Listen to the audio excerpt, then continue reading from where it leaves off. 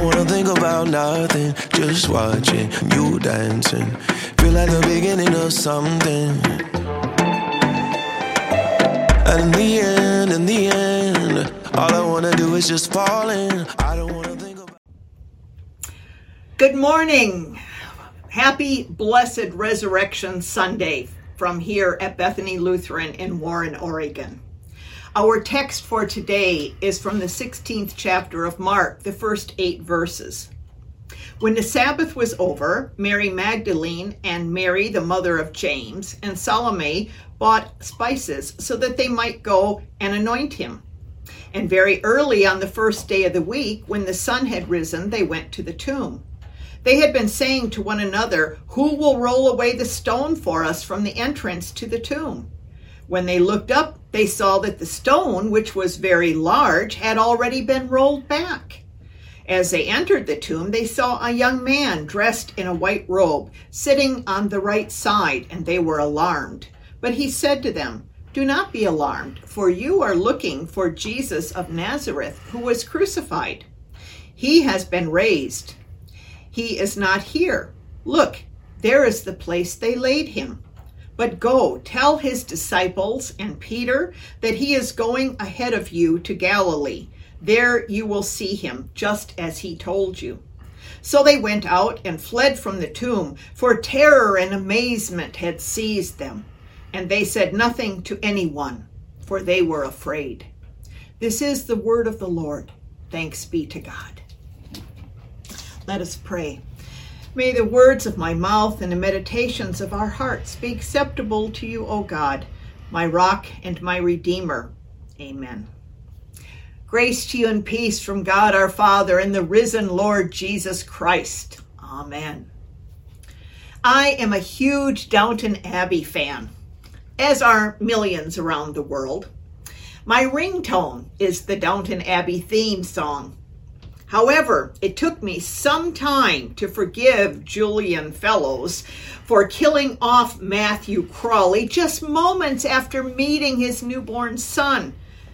As his car went off the road on the TV screen at the end of season 3, I audibly gasped, stood up, and cried out, "No!"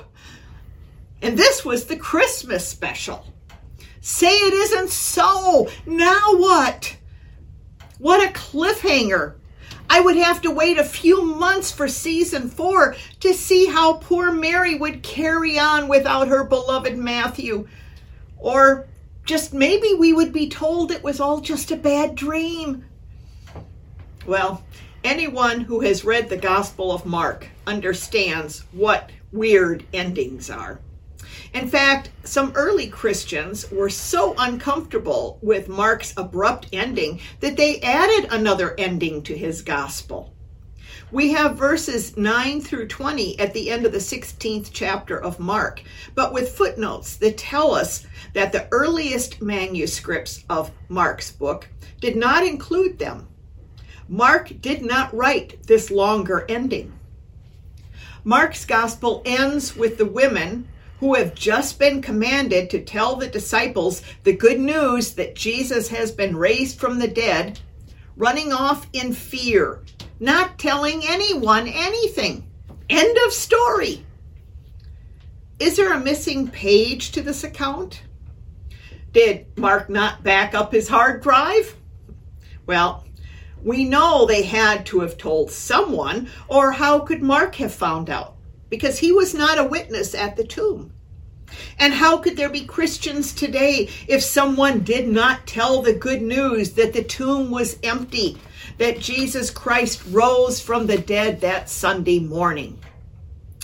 What we have is a grammatically awkward, abrupt ending. The women fail, leaving in fear and saying nothing to anyone.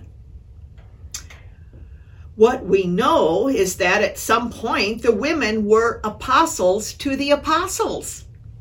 At some point in time, they told what they had seen, and the disciples believed. At some point, the women remembered to tell the disciples to go to Galilee where Jesus would be waiting for them. Now, the disciples would not have gone on the word of some hysterical women.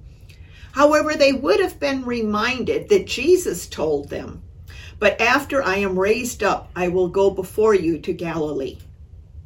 Why did Jesus say, "Let's meet in Galilee"?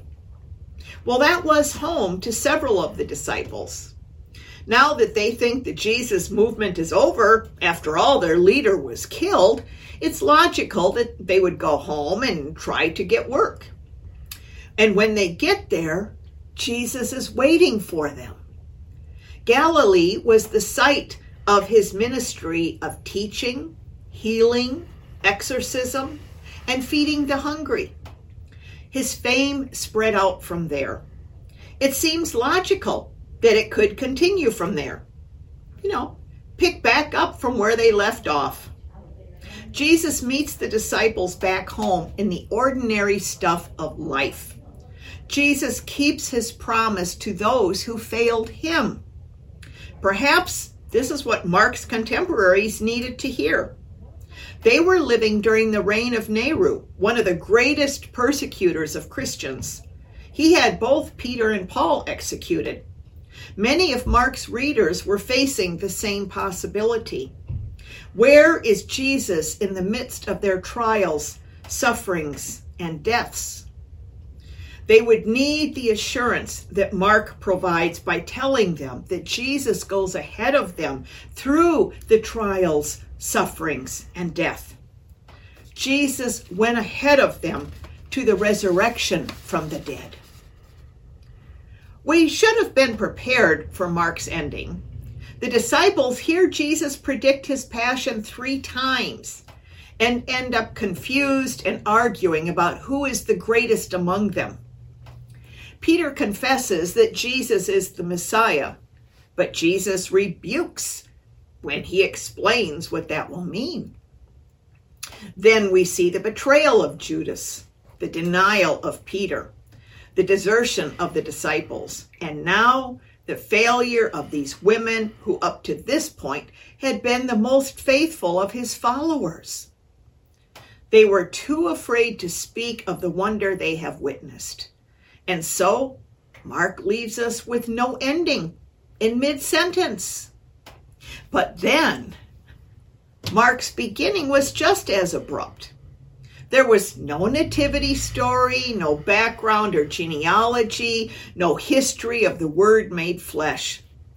Mark's first sentence is the beginning of the good news of Jesus Christ, the Son of God.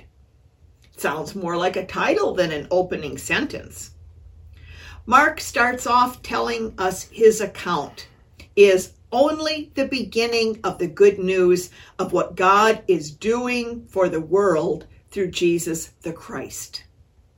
So of course, he cannot write the ending. It has not yet happened. It is as if the women left the tomb running to pass the baton of good news to the next runner in the resurrection relay race. And the race is still going on. We are the next resurrection people. We bear the baton of good news to hand off to the next generation. We bear hope, love, and grace that we are commanded to carry to those living without.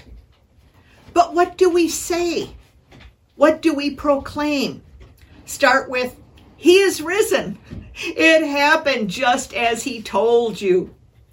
Jesus had promised his disciples that he would rise after 3 days, and he did. He kept his promise.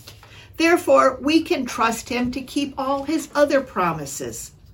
We can turn to places like Psalm 16, where we are told, God holds my lot. God has secured a beautiful inheritance for me. God will not abandon my soul. God will not let me see corruption. In Christ, God has made known to us the path of life. He promises the fullness of joy and pleasures forevermore. And that is just one psalm. God's promises are secure and trustworthy. That is what the empty tomb tells us. The grave was not the end. Rather, the empty tomb was the beginning of a story that will not end until Jesus returns in all his glory to claim us as his own.